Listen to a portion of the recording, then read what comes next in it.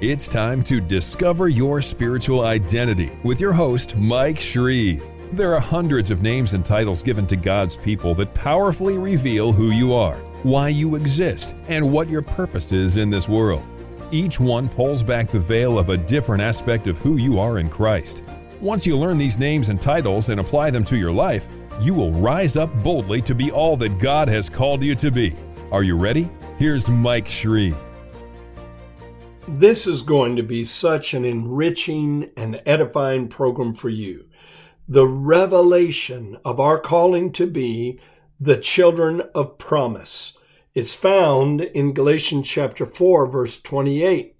That passage says, "Now we, brethren, as Isaac was, are the children of promise." Now we, brethren, as Isaac was, are the children of promise. Now, before I go into the explanation of that particular statement, let's define what a promise is.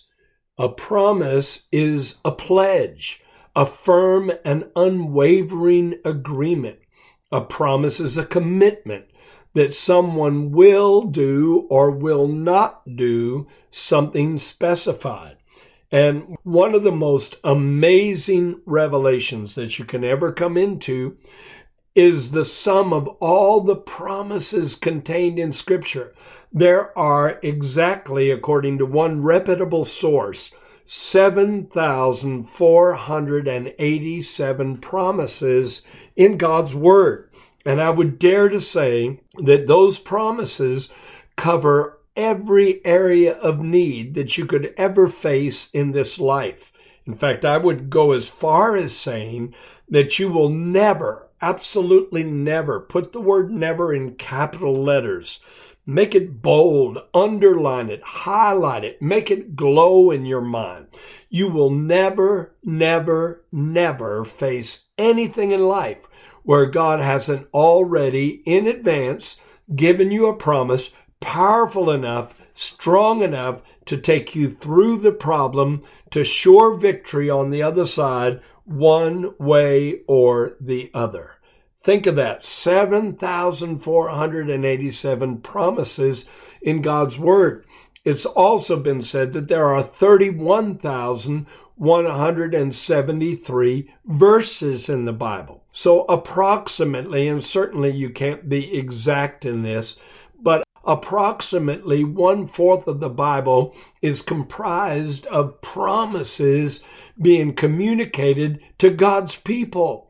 And God knows you need to hang your life on these promises sometime. When nothing else is going your way, you hold on to the promise of God. You hold on to His divine pledge in your life.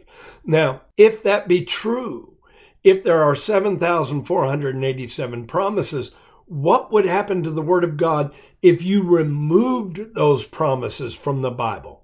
I would not want to read that book because the Bible would become a book of doom for you and for me. It would expose the depravity, the utter depravity of the human race and our hopelessness and the despair that we should feel and the inevitable consequences of our sin with no hope and no solution. If you remove the promises of God, we plunge into an abyss of darkness that is inescapable. And you might say, well, why does the rest of the Bible exist then? The same reason that the universal dome, the dark black dome that contains all the stars and galaxies and heavenly bodies exists. Without that black backdrop of the universal dome, the stars would never show up at night. The stars are there during the day. You just can't see them because of the brightness of the sun. It takes the world being cloaked in darkness as the rotation of the earth changes so that something very beautiful emerges that was hidden before. And sometimes it takes some very dark places in our lives prior to salvation and even after salvation in order for the promises of God to shine like stars in their sockets. Think of that God realized the plight of the human race and how dark our condition was. But then he took a handful of 7,487 promises and he threw them across the nighttime sky of your existence. And there is nothing more beautiful than a night lit up with the stars shining in the heavens. And there's nothing more beautiful than a life lit up with the brightness of God's promises. This is so wonderful. I love 1 Kings 8:56. That verse says, there has not failed one word of all his good promise. That's referring to the entirety of the Word of God as a singular promise. Just like the Word of God is made up of many words, the promise of God is made up of many promises. And that verse says, not one word will fail. Another great quote is when Jesus said, not one jot, not one tittle will fail until all the Word of God is fulfilled. And those are small markings in the Hebrew alphabet. So God watches over his word to perform it. And that's wonderful to know. Sometimes it may appear that a promise fails to come to pass when you want it to happen, the way you want it to happen. And we need to know how to react in situations like that. Well, number one, you fight the good fight of faith because the Bible says that we obtain promises by faith in Hebrews chapter 11. But then also you need to look at the circumstance closely. Sometimes several promises are vying for the authority in a particular circumstance.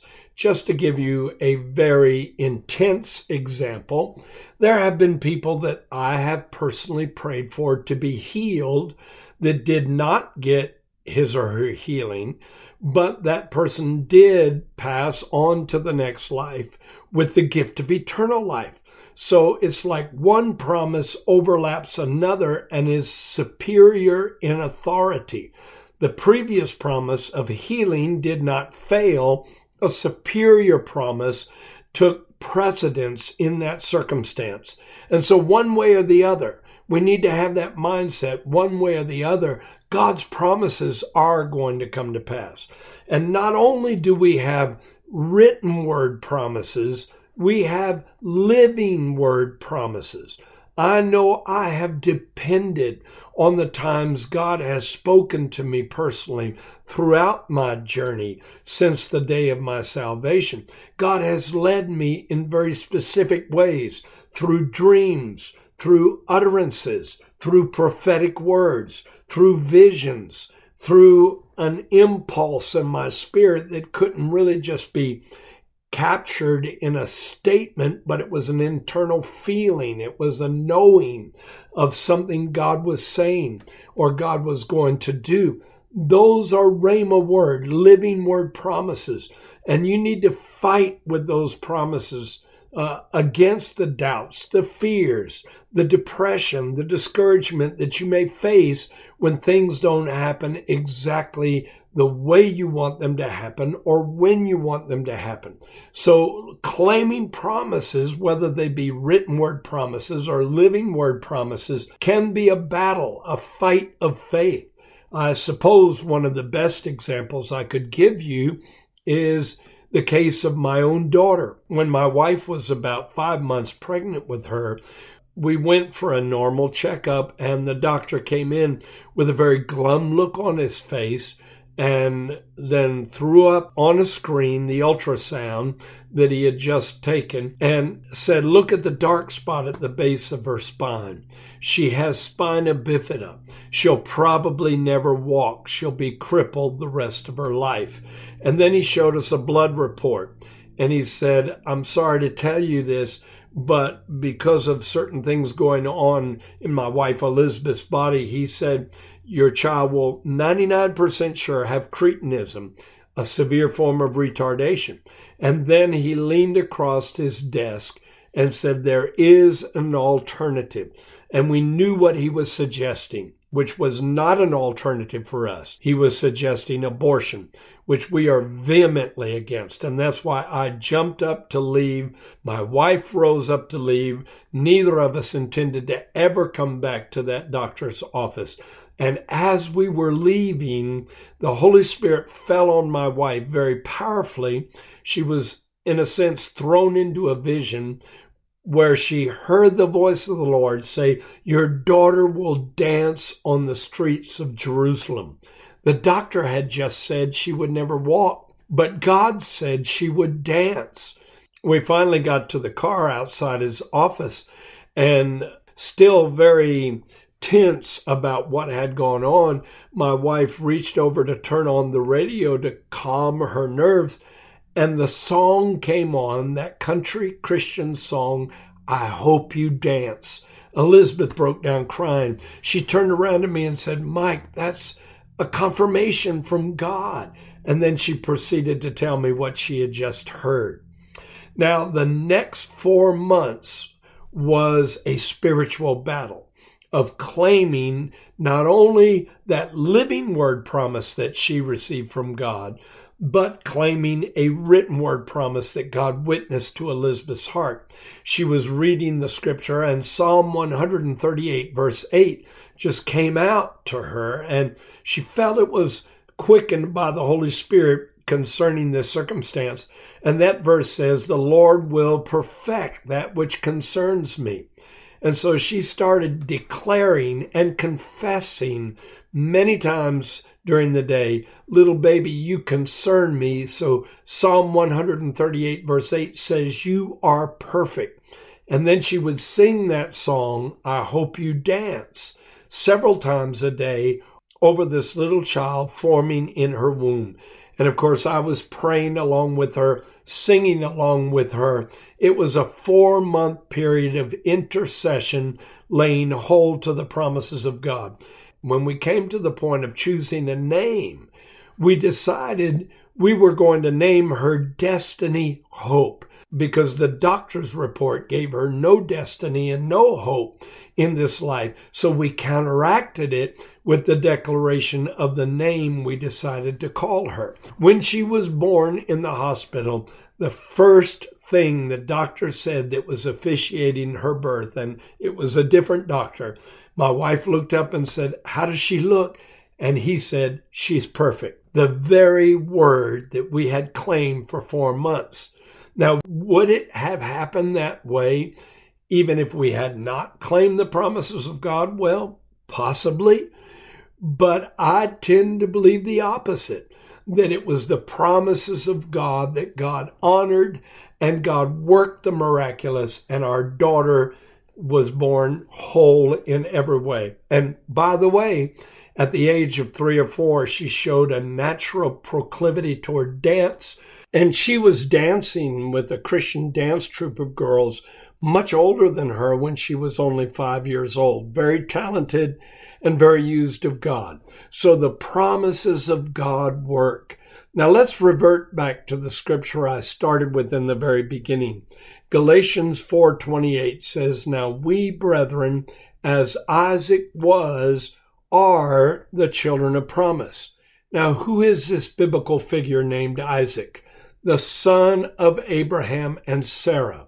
If you remember, God visited Abram, as his name originally was, which means exalted father, and told him that he would have a son. That was his promise, that Sarah would bear a child, and that through that child would come forth a multitude that would bless all nations. That was Abraham's promise. God told him in the beginning, "Get out of your country and from your kindred and from your father's house to a land that I will show you." And he said, "I will make of you a great nation." And he said, "In you and in your seed shall all nations of the earth be blessed." And that was when Abraham and Sarah did not even have a child. Well, through many difficult and trying circumstances, finally Sarah conceived. And she named the child Isaac, which means laughter. because she said, everyone is going to laugh with me when they find out what God has done in my life, that in her old age, as a 90-year-old woman, she gave birth to a child that would be the heir of the promises that God had given Abraham. And not only the heir, but the transmitter of those promises to future generations. So let's focus on this real closely for a moment. We, brethren, as Isaac was, are the children of promise. Now, Sarah was barren.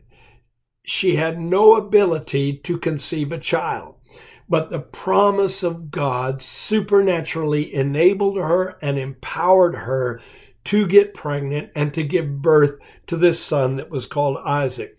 In like manner, you and I were barren spiritually. There was no way we could bear fruit in our lives that would have any eternal value. But then the promises of God kicked into gear in our lives.